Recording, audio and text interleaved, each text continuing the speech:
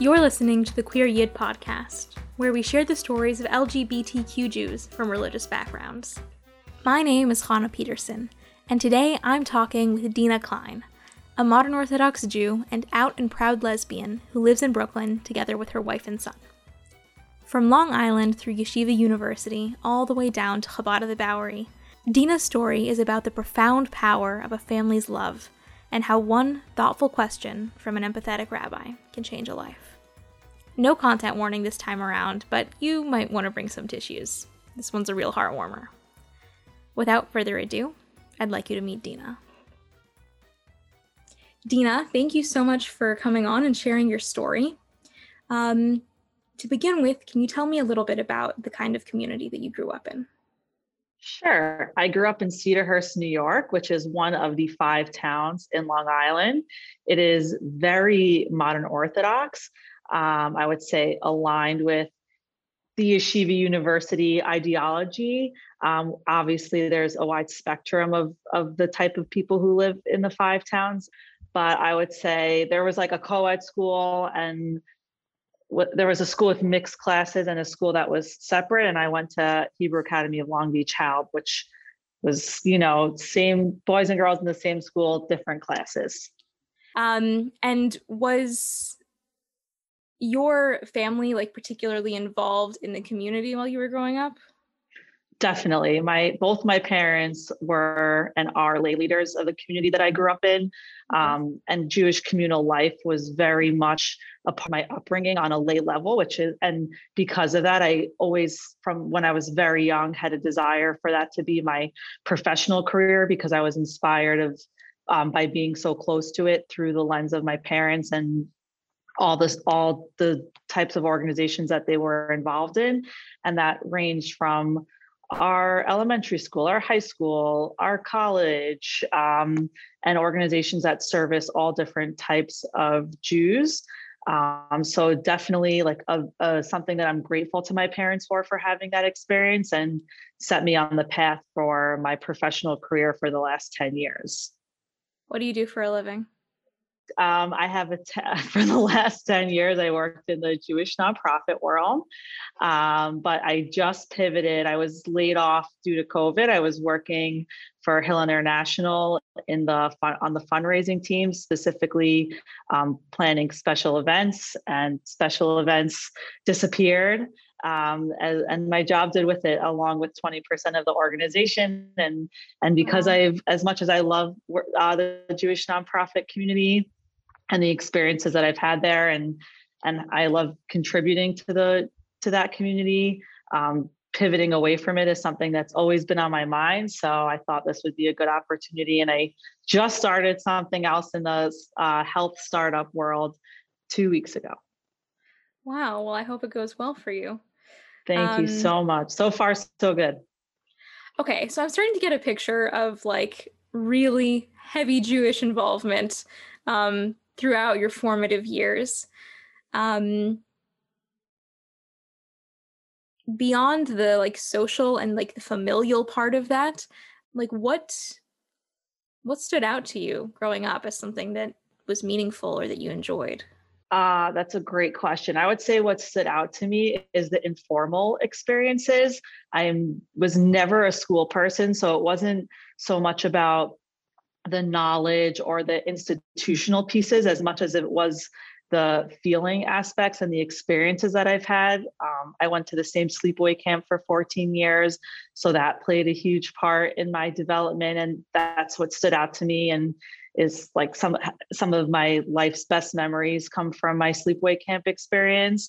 And just, I think, between the organizations that I was around and the type of family that I grew up in, just understanding the value of being a Jew, loving being Jewish, and that coming with minimal strings attached in a burdening way.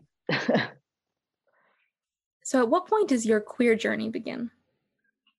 My queer journey begins when I graduated Yeshiva University. There was a program at the time called the Presidential Fellowship, okay, which was for the premier graduates to have an opportunity to work with one of the top administrators in the university and have experience in Jewish communal life. So like I said, because that was, the career that I was aspiring towards and on the path towards, was the perfect opportunity for me. And I scored the fellowship. I was so excited. And I was placed in the Office of Student Affairs. And I worked very closely with the student president, and working with her kind of blew my mind, in the sense she wasn't like the people that I had met that I had grew up around my whole life. Like my friends, my community had all been pretty consistent and similar. And she was very different. And what I was learning from her was very different. And over the course of, several months, I was like, something really, really, really deep developed. And that ultimately turned physical, like a few months in. Okay. So before we get there though, let me backtrack for a minute. You said that she was different. What do you mean by that? It's good. It's hard to answer. I would say the way that she was different is in her beliefs, in her like politics, in her interests. Like I feel like growing up, I didn't feel it when I was in the moment, but being out of it and like having most of my friends had gotten married like when I was in college. So when I did this fellowship, my friends had already started on their, married lives, and my friends, and like the way that we all had lived together in sleepaway camp and then seminary and then college, that was like the first time it all changed. And I was, meeting new friends and meeting new people. And she just kind of opened my eyes to the way that she sees the world. She had just finished learning at Hadar, which is an egalitarian yeshiva, and like the concept of egalitarianism, I don't identify as egalitarian now, but just that people think differently opened my eyes. I'd never been part of a community or been part of an experience where people think differently. Politically, Jewishly. So would it be fair to say that like she was more liberal than the kind of community that you grew up around? It was okay. If we want to just like cut to the chase, she was the first liberal person that I ever met. Well, I was trying to translate like belief into how that reads. Absolutely. But yeah. Okay. And you meet her, and this is the first time that would you say it was like attraction or falling in love? Like, how would you describe what happened in that relationship? So I would say like initially it didn't stand out as anything significant, because I've always been the type of person that had like one best girlfriend. Like there was always just that one person, and not so like other people in my life didn't have that. And now understanding like my identity more, that like that makes more sense and aligns with, identifying as a lesbian. Not to say that I had romantic feelings for every single one of those people, but certainly now I could say, aha, that's what those feelings were or whatnot. So when our relationship first started, she was just that person of the time. And slowly but surely, I found myself wanting to spend all my time with her. And then I remember one night where I like had like a feeling inside of me of wanting to touch her. And for so long, like I thought it was just her. Like, and this is just an evolution of the way that I've been with that one friend of the month. But then when I met my now wife, who was like a total stranger to me at the time and felt that way too, I was like, oh shoot, I'm a lesbian. I have to confront this. Okay. So through this relationship, you begin to realize that you're a lesbian, or is that something that came after? I had so much fear about identifying as that, and it took me years to come out and say that. The way that I defined this relationship for myself was like, I'm exploring. I love my best friend. I was still shidduch dating guys at the time. Like there was no point in which I was exclusively with her and not interested in marrying a man. Like my whole entire time with her, I was, a part of like, mentally, I thought I would end up with a man. And this was just an experience that I was having. Got it. So So I you never, sort of like cordoned it off as like, this is experimentation or whatever, but it didn't cross your mind that maybe this no, was. and Mhm. it didn't cross my mind. But like as time passed and the relationship became deeper and deeper, and I started becoming very nervous because I had been shidduch dating at that point for like 4 or 5 years, and I was bored on all the dates and was wanted to go home and couldn't emotionally connect. And I was like, what is it that's different about her than it is with all these other guys that I've dated? And I had been in 6-month relationships and 3-month relationships and could just never get past like the casual conversation stage. So I was starting internally to feel very nervous about what this meant compared to those relationships. Right. The But still, juxtaposition of the two. the Uh-huh. juxtaposition, but I was for so long just saying I haven't met that man yet. Like this will exist in a man. Right. Or at least I was telling myself that, but I had a lot of anxiety at the time.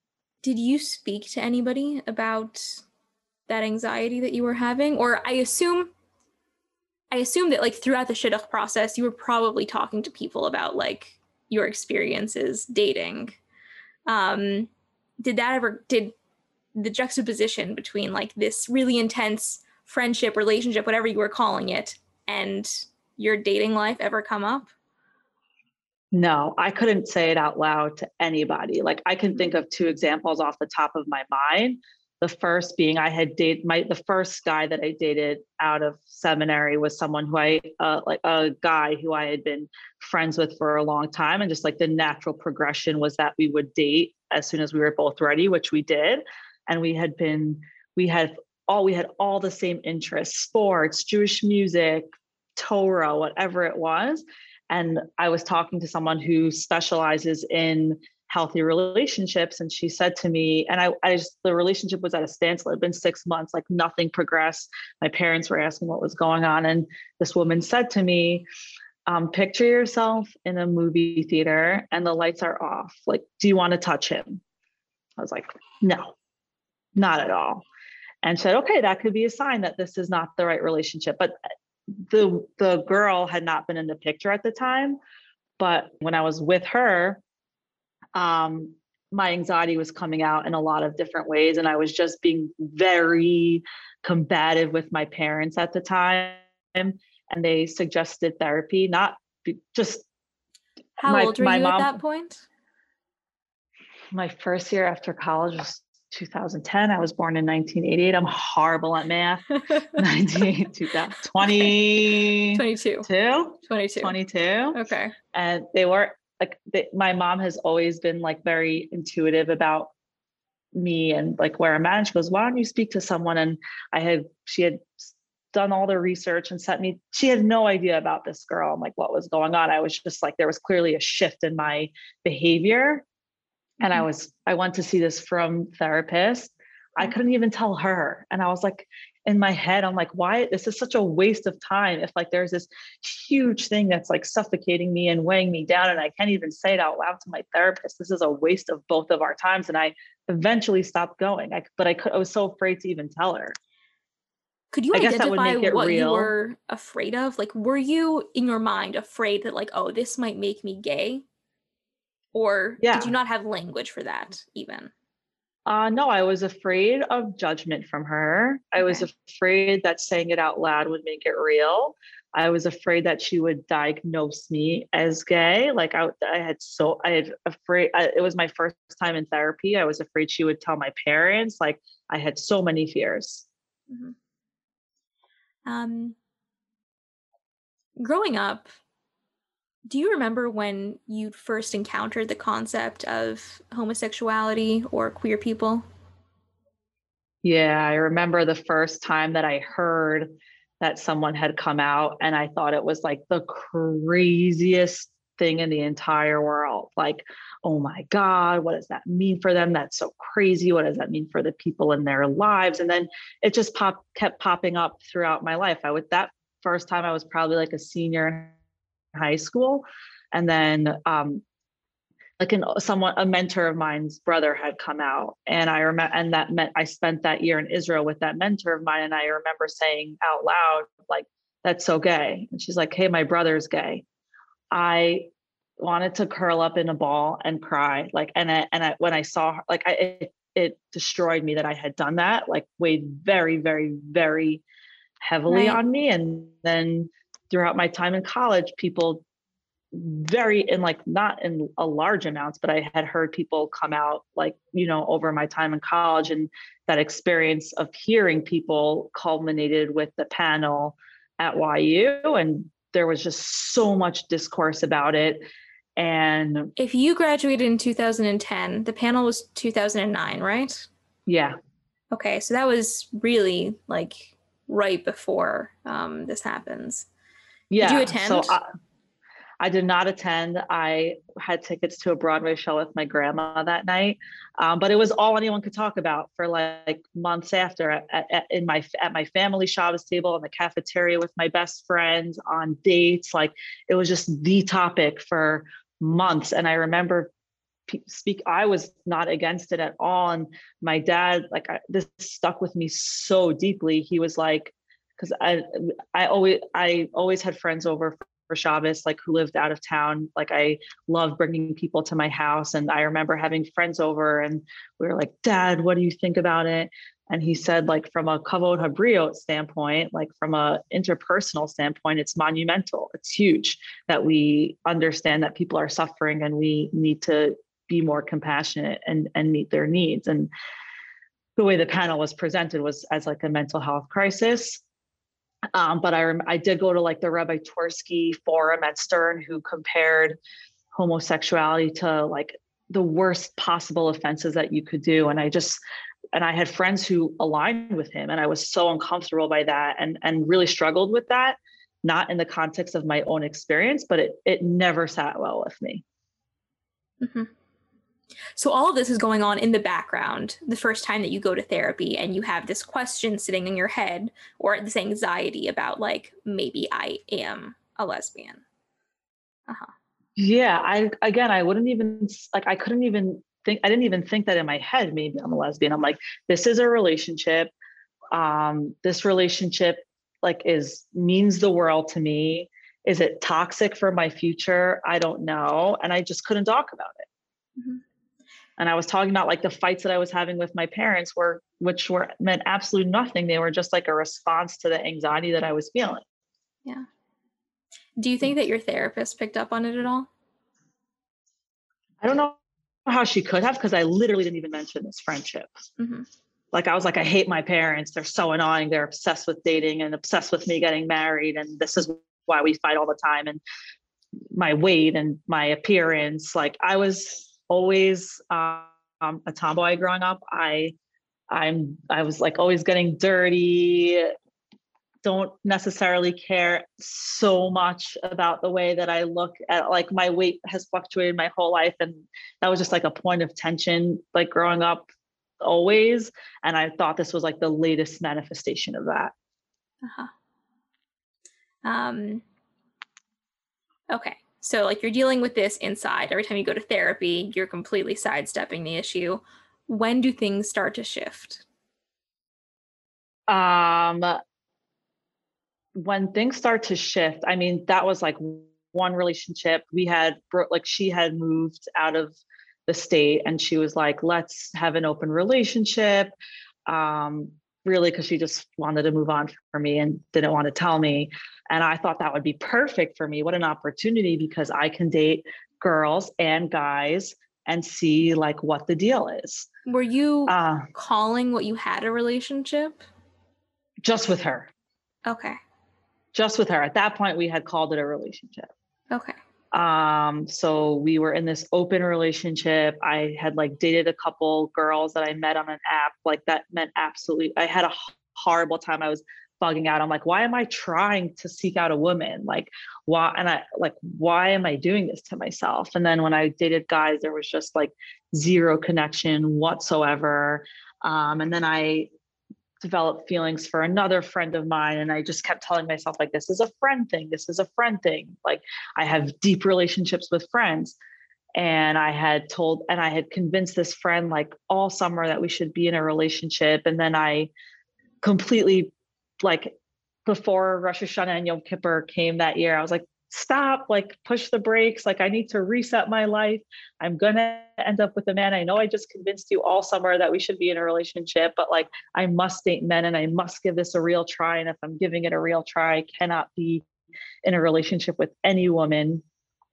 And That I had is gone a really tremendous amount of cognitive dissonance to be living under. Yeah.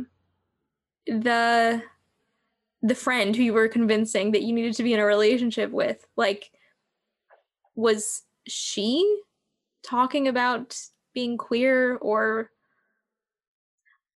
Not really. There was sort of this like underground YU alum community where people were exploring that we were like both a part of. And there was like never language for it. It was just like she wasn't exploring, I wasn't exploring. We just had really, really deep feelings for each other, and the community of friends that we were in, that made perfect sense.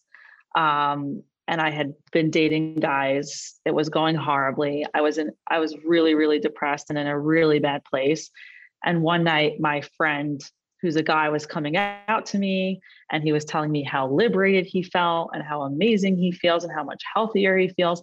And while he's telling me this, I get a text from a friend of mine who says like, hey, I'm so sorry if this is inappropriate. Like, please disregard if it is, but I have a great girl to set you up with.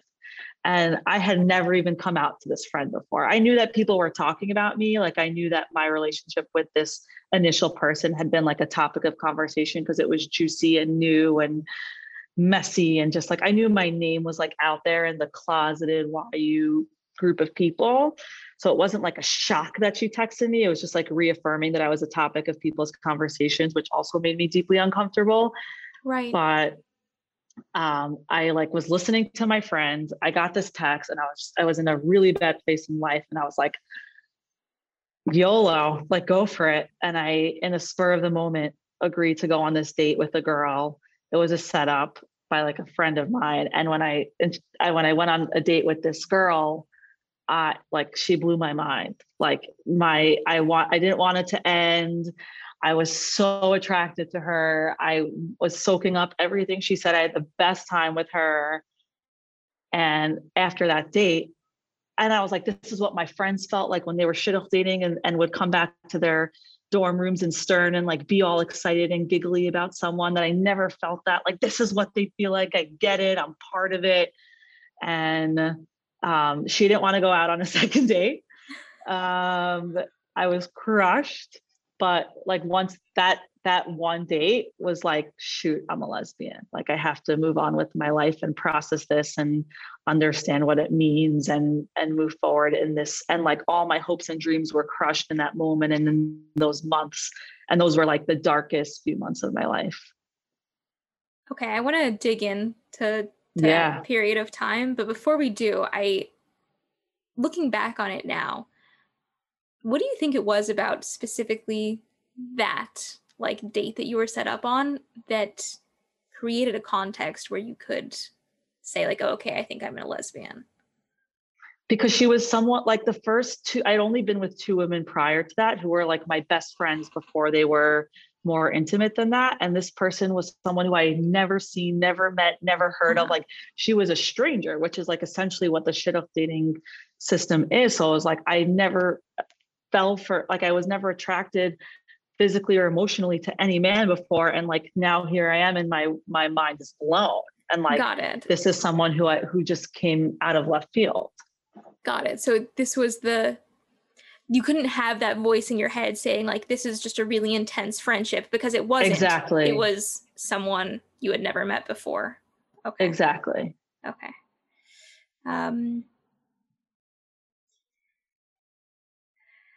So what happens next? So she doesn't want to go out with me again. I tell all my friends for months that I'm going to marry her and she's going to be my wife. They're all like, you have problems, like, you need help. But I'm not kidding, but all kidding aside, like the hard part of those months was trying to understand like what my life would look like, mourning the loss of like my hopes and dreams, which I thought would be like a close relationship with my family, a career in the Jewish nonprofit world. One of the events that I was in social work school at the time, getting a master's degree, and I was interning at the Hunter College Hillel. And I went to the Jewish Queer Youth Purim party that year. I went as Kanye West, who was like a hero of mine at the time, not anymore. But Kanye, like on that album, Yeezus, wore a full ski mask. So I was like, I'm going to be Kanye. I'm going to wear the mask. No one will see me. No one will know who I am. I took off the mask for 1 second to like breathe. And I saw someone from Hunter Hillel, like a student, and I was so embarrassed. I wasn't out to anyone at Hunter Hill. I wasn't out to anyone, period. I thought she would like tell everyone in the Hillel. And like in that moment, I was like, I'm done. I'm not working in Jewish nonprofit anymore. Like I want my job and my world to be like totally separate. I want to show up at 9, leave at 5, and like for it to have nothing to do with my personal life. But I panicked that she had seen me and like what that meant. That was just one instance of like a hard instance in those months. But your friends that you were telling like you're gonna marry this chick though, like is that not a kind of coming out? So though, yeah, totally is. I had for like from the time that I had broken up with the first girl that I had been in a relationship with to this moment, there was like a group of 7 friends who knew what was going on. Like I was really suffering. It was like my first love, my first breakup, coming out, like really, really, really, really hard stuff that nobody in my world knew about, like except for them. So they were the ones that I was like joking about it with and knew that I had other experiences with women and like that I had like my 7 people. But after my first date with this girl where I'm like, wow, I'm a lesbian, like I'm like, you have to take a step forward. Like you have to make forward progress. So I told my brother, like, I was like, I need to tell someone to like make it real. Like someone who doesn't know, that's not in like my queer circle of like 7 YU rebels. So I was like, I'm going to tell my brother and sister-in-law. And I told them, and I thought that would like, and again, I like was like struggling with my family for a little bit. Just because I had all this anxiety and just like was distancing myself because I thought that they would eventually distance like for me. So I was kind of, I felt like, let me step away instead of them stepping away. And I thought that by telling this brother and sister-in-law, like I would have a person in my family. Like it would be more comfortable to be around my family if somebody knew. Mm-hmm. But it actually made things like so much worse with the rest of my family because it created like such a divide. Like they know they don't. And I felt so much farther away from the rest of my family. But to me, how telling did your them brother and sister-in-law take it? They weren't shocked. Like again, people had been talking about me. So like I didn't blow their minds. But they were extremely loving and supportive. They reiterated that like it had zero bearing on our relationship. Like my relationship with all my family members is unconditional. And I was so relieved that they knew. I'm sure I know they had their own process of like coming to terms with it and understanding it and all that. But like I told them in a like the most popular bagel store in the 5 towns, like because I was afraid of their reaction. So I thought if I told them in a bagel store that like their reaction would have to be controlled. So yeah. But it just created more distance between people that didn't know because again, like about juxtaposition, like there was them and there was everyone else. Mm-hmm. So all of this is happening at the same time. You've sort of come out to one part of your family. You're really struggling with the other part of your family because you're worried about how they're going to react. And you're also starting to think about the fact that like the career path that you always wanted was not going to be accessible to you. That's a lot. That's a lot. Yeah. I was floundering. Like it was a parent in my field work, like in my master's program, and I got a talking to. And then I was like, shoot, like, do I have to drop out of my master's program or take a leave? Like, how am I going to explain this to my parents? But I really, like, at that point, I just had to get through the day, and like, I had to graduate, and and that was a really, really, really hard semester. And I told myself, like, let me just get to and I was like, again, in trouble in school. So I was like, let me just get to graduation and then I'll deal with everything. Like, I cannot deal with any of this while I'm in school. Like, there's no way I'll be able to finish if I do. So let me graduate and then tell them. Okay. So does that go to plan? No, so first it was let me graduate and then tell them. And then it was like, okay, they're going to cut me off financially. They were helping me at the time. I had no income because I was a graduate student. I'm like, I don't want to tell them when I'm between a graduate program and a job. Like, let me get that job and I'll tell them, because this way, if it goes horrible, then I will have like something that I need to show up to every day, and I will have income. Like, let me put a safety net in place first. So first it was once I graduate, then it was once I get a job. So I was really desperate to find a job, even though I didn't want a job in the Jewish community. But looking for a job in the Jewish community was the only place I knew how to look for a job, because I never looked for a job before. Yeah. So I was like totally lost. On jewishjobs.com, I found a job posting for a leadership development associate at Chabad House Bowery, which like was on the map for this being this like cool hip Chabad house. And I saw the job and I was like, this would have been perfect for me 3 years ago. Like, pre this knowledge that I have about myself, this is my dream job. But with this knowledge and like with my intent to come out, this job makes no sense. But I was really desperate to find a job. And I like told my parents about it, and they're like, apply, because over this like whole queer journey, I also like my religious journey, like obviously evolved. Some stuff they knew about, like some stuff was more outward and some stuff was more inward. But like at one point I had been wearing like long sleeves and long skirts. And at this point I was so far from that. And like they probably thought that me staying in Jewish communal work would be helpful for me. Mm-hmm. And they're like, you should take it. And it's like, okay, I'm desperate to get a job. Like, this is so not right for me. But even though I had like done my own due diligence on the shluchim there and like knew that they were cool, I'm like, I hope I don't get fired in a few months when I come out, but whatever, I'm just going to take this job. So I accepted this job. And I re-met the girl that I had gone on a date with at the Pride Parade that summer. Mm-hmm. And I was like totally a better version. Like, I thrive in the summer in general. I'm a summer person. I love the water. I love the sun. Like the summer is my time. So like between that and like 5 months of like real suffering, it was my very first Pride Parade. I was with my best friends. And I guess I had given her a better impression, and she like asked me on a date after that day.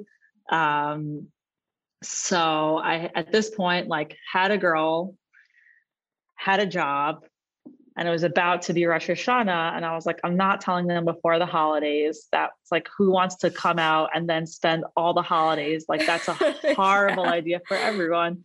As soon as Sukkot is over, I'm going to tell them. Okay. So I actually told them after Sukkot. I told them on October 27th, 2014. I'll never forget it. Wow. Yeah. And what was their reaction? A huge hug. A really, really long conversation that night. Just explaining so many things like about my past and about like where I am and my process. Like I knew what their respective like concerns would be about. And I kind of anticipated all the things that would come up, and I was super prepared for it. Like I had an outline prepared. That was kind of more like a script of like everything that I wanted to say. They were probably concerned about me Jewishly, and they were concerned about like my future and what that would look like and my goals. And I reaffirmed to them that nothing is different about me except for the sex of the person who I want to be with. I still want a family. I'm the same daughter that you raised your whole life. Doesn't change anything else about me. I had come out to like the Chabad rabbi already, and I was already on a path of like spiritual healing. Like I was very spiritual. I was very, very angry with God for many Yeah, months. can we take a minute to talk about the religious journey that you went on? Because you made mention of it before, but Yeah. I didn't want to interrupt. So I would say that it started with dissonance, like just like a not conscious like separation, because like it just didn't, like in my head, like the two didn't add up. Like I was, with a girl, but also wearing skirts and long sleeves. And it just felt like a weird look and it didn't make sense. So like I slowly was like evolving. And then like with time, I would say like after that first date with my now wife, with that girl, I was really angry. Like, why me? Like I love my family. Why do this to my family? Why do this to me? Like I was like poster camper seminary person. Like this was just not the life that I envisioned for myself. Like, why am I suffering like this? Like this is so not what I wanted. This was like I thought it was like messing with my professional aspirations. Like I was just really angry with God for this happening specifically to me. So I stopped everything at a point. And how this, like where things led to is when I took this job at the Chabad house, I had my apartment was in Washington Heights. My wife's was in Brooklyn. But I had to work on Shabbos. So I would cab back and forth. And it wasn't the clarify, Chabad. this girl that you were dating, she's your wife now? She's my wife now. Yeah. Okay. I knew. Yeah. Totally. I knew she would be my wife the second I met her. Wow. Yeah. Wow. She's awesome. And I saw it like instantly. I just needed to convince her. But we'll get there though. When this rabbi hired me, like he didn't really know who I was, what my background was. So he just assumed, like he didn't know that I was for my whole life not taking cabs on Shabbos. And then like at some point it came up that this isn't really who I am, and I'm taking cabs back and forth so I can work on Friday night and Shabbos. So he like scheduled a meeting between us. He's like, I want to learn more about you. Mm-hmm. So we had a meeting. And he's like, so tell me about your relationship with Hashem. And I was like, okay, well, my like heart was racing. And I was like, in order for this to not be like a total waste of both of our times, like I need to be honest with you. I'm gay. And he goes, you didn't answer my question. I asked about your relationship with Hashem. And that was like huge for me. That was his response. And I just started crying. I'm like, I'm really angry at him. I'm really mad. And that was that initial conversation. That initial conversation was like the first of many, and like a huge point in my life and my journey and my relationship with him and Hashem and all of that. Like there were so many. He's like, he asked me when the last time I spoke to Hashem was. I'm like, oh, I haven't in years. Like, I'm just mad. And he gave me a sitter and left the room for like 10 minutes. Like, I'll be back in 10. And I just sobbed. Wow. Just like I had said Shema for the first time in a long time. And I just sobbed. And when he came back in the room, we were talking about all sorts of things. And some of the things that he shared with me, one is that like, he's like, Deena, Hashem is obsessed with you. Like, do you know that? Like, he's obsessed with you. Like, you have to know that first and foremost. Like, he made you who you are. This is who you are. Like, and he's obsessed with you. and he wants to have a relationship with you. And I was like, okay, maybe he does, but like it's not possible for me to be a part of the community. And he taught me one of like the best lessons and I talked to tons of people who are coming out and part of people's processes. And something that I realize, like, you can't always judge Judaism by Jews. Judaism, which is like Hashem, and Jews are very different. And like the most important thing in Judaism is my relationship with Hashem. And after that comes Jews. So like separating that for me at the time was huge. And focusing like on my individual relationship with Hashem and rehabilitating that. And also like putting on hold for a moment my relationship with the Jewish community, and like if I could work there, if I couldn't, where I would live, who would accept me, where I would fit in. Like I was temporarily on hold, and like it was first about me and Hashem. Wow. And I was working in this like Chabad community that totally accepted me and loved me, and I was a rock star there. So just by being there was like also a huge part of my healing with like Jewishness. Mm-hmm. So what did that look like practically? It was really slow. Like I would say at first, well, when I told we got here because I was talking about coming out to my parents. Like one of the things I said when I came out to my parents, like, and Rabbi Korn knows, and he's been really helpful. And like things with me and Hashem like aren't great, but I'm working on it. But in terms of what that looked like was like very slow and steady.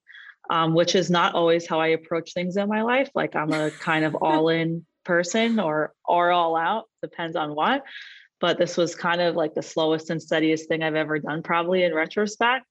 And I can remember like specific marks where like, okay, I'm not going to take taxis anymore on Shabbos, or I'm not going to eat X, Y, and Z, or it just was really slow and came like within me, like when I was ready, but just like feeling more at peace with my relationship with Hashem. That's really what it looked like. My wife and I, like we moved in together like a year after we started dating, and she lives in Brooklyn. It's funny. And on your podcast, she spoke about how like Washington Heights is like a queer haven. I did not have that. I was probably more part of like the YU Washington Heights. So I didn't even know that existed. So I did not feel like there was a future for me in Washington Heights. But like when I moved to Brooklyn and I was part of this like progressive Orthodox community there, like just things started becoming a little bit more clear. Mm-hmm. And just by like my parents' reaction, like so much, I would say like 90% of my Judaism came from my home. Like if you want, there's like always dialogue around like, is it school? Is it parents? Is it both? Is it, like because I wasn't a school person, like so much of it was my home and my family. And when I say my home, like my mom has 3 siblings and her parents, like we all live within 5 blocks of each other. And like we're our own like community. Yeah. And just being accepted by my family, like my nuclear family and my aunts and uncles and cousins and grandparents, was a huge deal in terms of my relationship with Judaism. Cause like every holiday was with my larger family, like everything was Judaism and my very interwoven. So like a big part of that was like, okay, if my family accepts me, then it's possible to be Jewish. Mm-hmm. Okay. So bringing us back to this conversation with your parents. Does that make sense? Yes, totally. Yeah. So they embrace you and they accept you, and then things slowly start to change in your relationship with Judaism. Yeah, they embraced me and they accepted me for sure. It was like, I initially thought that it would be like, they would be really angry and then they would come around. But actually like initially they like, it was first love. And like, they just wanted me to know that right away and like really intensely. And then like after that, the anger settled, which is what, so like I told them, and then I went back to my apartment that night and they texted me like, do you want to see a movie with us tomorrow? so confused. I'm like, I just told you the biggest news of my entire life. I just did the hardest thing of my entire life. And you're asking me if I want to see a movie with you. It made no sense to me. But now when I think about it, they just wanted to show me that like life was normal and everything was normal and nothing was unchanged. And like, even though I was exhausted and my whole world was upside down, like I went back the next night to see a movie because they needed to feel it and I needed to feel it. And it was so weird. We didn't talk anything. We just watched Gone Girl in the theater. And then I went back to Washington Heights that night. But I really appreciate that they did that, you know? But like I said, a few months later, like there was some like anger and confusion on their parts. I had like gone to the Dominican Republic on like a vacation with my girlfriend, now wife.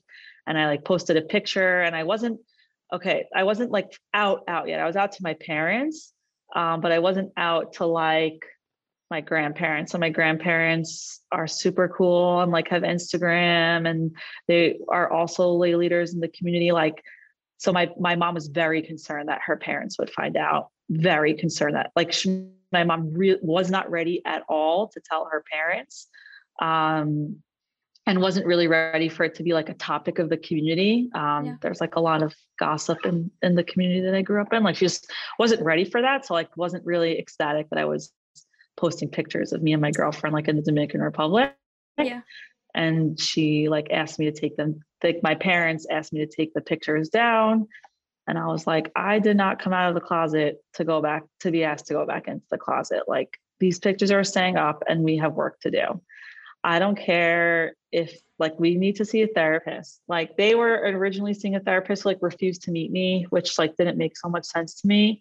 But I was like, find a therapist that will meet the three of us and like let's get talking. Like let's start healing, because I appreciate your love and I know it's there. And like I'll never take for granted that is like unquestionable.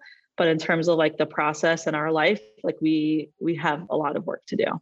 Yeah, and you reminded me of the phrase that like when a child comes out of the closet, the parents go into the closet. Yeah. So my parents were never closeted. But it's like, I remember like my mom saying like, I can't go to the grocery store without someone being like overly friendly or avoiding me. And like, she wasn't trying to go in the closet, but like she knew she was, and I totally related to that feeling because like I said, I know I was spoken about. I'm used to people treating me a certain way because of what I was, experiencing. And like knowing that I was putting my mom through that and my dad was like really, really hard for me. And they were suffering tremendously. Yeah, I'm sure. And I was in so much pain. I put on 50 pounds the year that I came out, like 50 pounds, just because I was in so much pain from the pain that I was causing. So you guys go to family therapy. Yes. Are you comfortable talking about that? Sure. Yeah. It's part of our story and what like it made the world of a difference in the most positive of ways. I mean, from the time that we started, which was like March 2015 till now, like I would say the mantra is like, or how we all operated was like trust between one another, that we're all doing our best, patience, from both of us, like from both sides. And like, there was just over the years, like a lot of push and pull. Like me saying, you're not going fast enough, them saying like, we're going as fast as we can. And my parents are very, very genuine people, and they don't do anything like fakely. I think I definitely get that from them. I'm a horrible faker. Like I said, I'm an all-in kind of person. And their whole thing was like, when we're ready for it, we'll be ready for it. And you'll know it. Like, we're not going to do anything that we're not ready for. And when we're ready for it, you can trust that our hearts and minds are in it. So everything was a process. Like it was a year before they could say Seema's name out loud. That's my wife. I remember like the first time they said her name, like I was with them and I text her, I'm like, they said your name. Wow. And then a few months later, like came meeting her. And first we went out to dinner, just me, Seem, and my mom, then me, Seem, and my dad, then the four of us. And then it was like, when can Seema come for Shabbos? And then when can Seema come to Israel for the Chagim with us? And when can Seema and I when can my Bobby and Zaidi know, like my grandparents, because the way my family like nothing can happen without Bobby and Zaidi knowing. Mm-hmm. It's just like, they are like the focal point of our universe. So it's like, you have to tell Bobby and Zaidi so that she can come to family things. So like, when are you telling Bobby and Zaidi? When could we get engaged? Like, so all those things like was all under the auspices of like family therapy. Mm-hmm. And it was transformative for all of us. Like me and my parents can both attribute, like, we have an extremely close and genuine and loving relationship now. And like our wedding was out of this world, and they're amazing grandparents to our son and all of that. And it's like, so much of it is attributed to our therapy process. But like everything was just like all in the right time, and just the trust in each other that we were doing the work. And it definitely came with a lot of like frustration, and it wasn't easy at points, but that trust was always there. That is so crucial, and I think that is such a special thing that you had, and I'm really happy to hear it. Thank you. Me too. I'm very lucky. So take us from 2015 to March 2021. Sure. So like Seema slowly integrated into my family. A big part of it, like I said, was, my Bobby and Zaidi finding out. How did they take it? They were amazing. Like, they are like the leaders of our family, and they were only like so upset that they didn't know earlier, that they couldn't like be involved earlier. My parents told them like the night before I went to go see them, like it was really okay. My Zaidi died a year ago. This is your site last week. So reflecting on this is a special opportunity for me. But my Zaidi was like super politically progressive and liberal, mm-hmm. and also black hat, and like very into like Hasidus and Minhagim, and just like very, very firm. And like, he was so unique in that way, but it was always unclear, like, is it going to be liberal Zaidi and like progressive Zaidi, or like black hat, like rabbinic Zaidi that leads this, that like reacts to this coming out. And he was incredible, and was like set the tone for like my whole family. And once they knew, it shifted everything. The night that I went over there, the following night, they were standing at the door with like a bouquet of flowers. And my Zaidi said, if anybody asks you who these are from, tell them your Bobby and Zaidi got you coming out flowers. Oh my God. That is incredible. Yeah. Gave me chills. It was wild. And wow. That was like, that changed so much. Like, there are giant steps that like stand out, along the way, that like moved the needle in a really big way. So that was one of them, because that meant that, Seema could now like be part of the larger family. Like, I very much exist as part of a larger family unit. I really wanted to get engaged. We were ready to get engaged. But we were waiting. We wanted our parents to be there, like fully besimcha. So that took a little bit of time. We got engaged in December 2016. We had an engagement party. Our parents were there. Our friends were there. It was wow. It was really special. And then was the wedding planning part of the process, which was like, I am an event planner. So the wedding, like the party itself, was not a challenge in the slightest bit, mm-hmm. but figuring out like the ceremony was like very anxiety inducing, and like right. the largest part of the process. Like, I would say to my dad, like, Dad, I need your help planning this wedding. Like, you plan my siblings' weddings, like soup to nuts. Like, I feel all alone in this. And he's like, you plan fundraisers. Like at Chabad House Bowery, I planned a gala for like 3 years. He's like, why is it like, this is a party for like that's like the fraction of the size. Like, why are you psyching yourself out? So like the party stuff was super easy, but the ceremony was super not easy, and big, and putting that together was a really big process. And like in the end, it was beautiful. Walk me through and that. meaning. What was not easy about it? That at that point, like Hashem was such a big part of my life, my everyday life. And I feel so Jewish and so connected Jewishly. And to have like the biggest day of my life to that point, like not involve Hashem and Judaism, was very confusing for me. But I also didn't want to do anything that like didn't exist. Like I didn't want to make, everyone has different experiences. The way I experienced it was like, I didn't want to make something up. I didn't want to pretend that we were doing something that wasn't. So just understanding like what a wedding ceremony would look like. Was it a Jewish ceremony? Was it a not Jewish ceremony? Are we Jewishly married? Are we not Jewishly married? Like that stuff was crazy hard. And my parents would be like, what's going on with the ceremony? Like, what are you thinking? Like they gave us a lot of space to like figure it out. And I was like, I don't know. Like as soon as I have answers, I'll give them to you. Like, and it really all came together like probably 3 weeks before our wedding, and we were engaged for several months. So what guided you through that process? Religious mentors, therapy, like our own processes, like our own desires, like what we wanted. A lot of it was like out of sensitivity to our parents.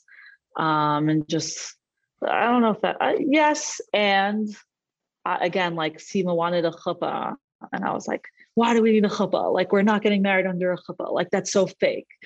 So like, we talk about it now. Like if we were to get married now, like I would feel so differently.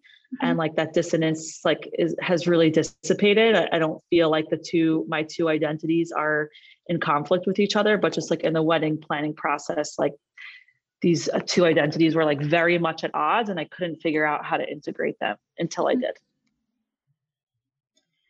Okay. Well, it sounds like you're in a different place now. How did you get there? Time. Okay. Therapy, like a different place in terms of what, like my family, my relation, like my Judaism, my like really like my own life.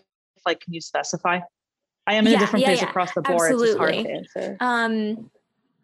I think what I was referring to specifically was that conflict that you were describing, sort of like the dissonance between. Okay. So I think the reason why, like, just so much of the Torah that I ascribe to, I don't feel like is in conflict with the way that I'm living my life. Like my dad and I went out to breakfast the Friday before my wedding, and we were just like going through everything, and we were talking, and he's like, Deena, I don't want to, he's like, I'm fairly confident that like the 3 Rebbes would like be really proud of what's taking place on Sunday, which was like his Rebbes are Rabbi Rav Kook, the Lubavitcher Rebbe, and Rabbi Nachman. Like those are his 3 Torahs. It's all one Torah, but I don't feel like anything that I'm doing is in conflict with that. Like, I think that I'm living my purpose, which is using everything that Hashem gave me to make a positive impact on the world, whether that's like my professional abilities or the way in which I, hold people's hands who are in the coming out process, or whatever it is that I can contribute, I'm contributing. And I'm building a Jewish family. I have a child. I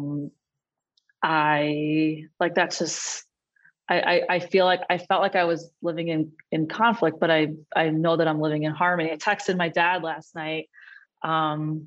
If me or my wife need to like attend a siyum for Ari, my son, for like Tanis Bechoros before Pesach.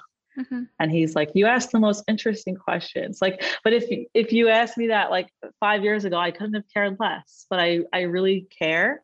I want Ari to have like a full Jewish experience and to not be like excluded from anything because his moms are gay. And we're creating a Jewish home that's built for that. We live in a Jewish community that's set up for that, where we are just the same as everyone else. And we like just being, I think like I wasn't able to see myself in 5 years from now, 5 years ago. Like I obviously like we're not going to end up in the 5 towns where I'm from. We're not going to end up in Teaneck where she's from. So I was like, what does our Jewish life look like? And if I can't figure out what it looks like, I should just say goodbye to it because it doesn't exist. But I've learned over time, and also with time, it's like communities have evolved and it does exist. Like I'm part of the Prospect Heights Shul in Brooklyn. And a place for us very much exists and it's exciting to be a part of. And I'm so happy that I'm engaged Jewishly. It's like the most important thing in my life to me, which I feel really grateful that I've been able to get to this place after really, really struggling with it for so long. Wow, that's incredible. I'm just kind of like blown away right now, genuinely. Like that is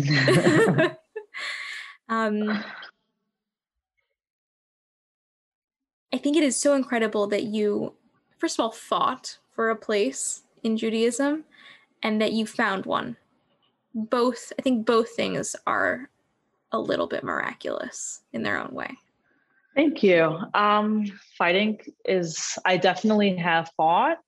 And it's tiring and it makes me sad sometimes. So I'm always balancing, like, am I fighting for myself? Am I fighting for the community? Like, what am I hoping to accomplish? Like, I remember with like I had a very, very close relationship with my Zaidi, and we would have so many conversations about how I use my voice in this conversation. And he was so invested in he loved me and my wife, and like only like was always asking when we were having a child. But around the YU stuff last year, I was very, very vocal. And he would ask me like, why do I have to be so vocal? Like, why is it getting me so upset? And just to like, and I would explain to him that like a community that I was a part of for so long that like is outright rejecting me is really painful. Yeah. And I want to fight for that, like not like for the future me.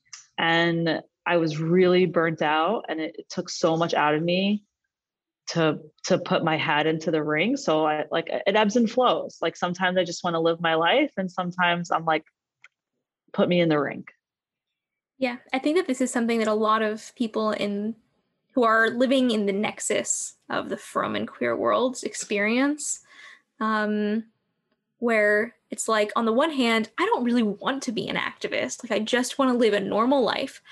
But on the other hand, I have all these voices that are saying, whenever I do speak up, like, why do you have to be so outspoken? Like, why do you have to always talk about something? It's almost like neither side is ever really going to. Yeah, I think from like my relationship, like with my Zaidi, like he wasn't embarrassed. He was so proud of me, but he saw me suffering. Right. And he thought that like me fighting was causing more suffering. And he's like, you have everything that you want. Like your family loves you. Your family accepts you. You're part of a community. Like, why do you have to put yourself through this pain? That was like more the conversation. It's like, you got everything you wanted. And I was like, I have so much of what I wanted, but like the fact that like a community that I called home for so long doesn't want me is painful. And I'm going to fight for that. Yeah. Speaking of fighting for things, what would you tell a young Deena if you could go back in time and give her a message? Like the Deena who first met a girl? Yeah, sure. Well, if the young Deena, like 6-year-old Deena, like I think I always felt that I was different. Mm-hmm. And I didn't know what that meant, but I did feel it. And I was afraid of it. And I would tell myself it's okay to be different, and embrace it. And like, there'll be hard days, but it's worth the fight, and like your life will be beautiful, but don't run away from it. And what I would tell like the Deena who first met a girl in 11 years ago, I was just out to dinner with friends and I was like, I've been a lesbian for 10 years. How crazy is that? I would tell her like, it's going to be okay. It's possible to have a family, to be part of your family, to have your own family, to live Jewishly. Like, I just was like mourning all these things preemptively, thinking that they were impossible. And I would want myself to know that I can be okay and have all these things, and it will take a lot of work. But I feel like everything that I've been through has given me so much in my life. Like I have two siblings that live in Israel, and my parents are there now, and my grandparents are there now, and they haven't met Ari yet. He was born in August, and we had flights for Pesach, which aren't happening. Yeah. Soon. And it was really hard. Hashem. Amen. And it really sucks. And my dad was like, Deena, I just want you to know, like, I'm so impressed with like how centered you are and like how okay you are about not coming. I know how disappointed you are. And I was like, Dad, with everything I've been through in my life, like not coming to Israel for Pesach doesn't crack the top 10. So like, I'm okay. I've been a lot less okay in life. So I'm grateful that I have perspective. I'm resilient. Like my life hasn't always been easy, but everything that I've been through has made me who I am. And I'm really proud of who I am. Sounds like you have a lot to be proud of. Thank you so much. Is there anything else that you'd like to share? No, not that I can think of. In that case, Deena, thank you so much. Thank you so much. That concludes today's episode. We want to thank Deena again for being so generous with her time and for sharing her story with us. If you have a story that you'd like to share, or if there are topics that you'd like to see covered, please reach out to us by visiting queeryid.com.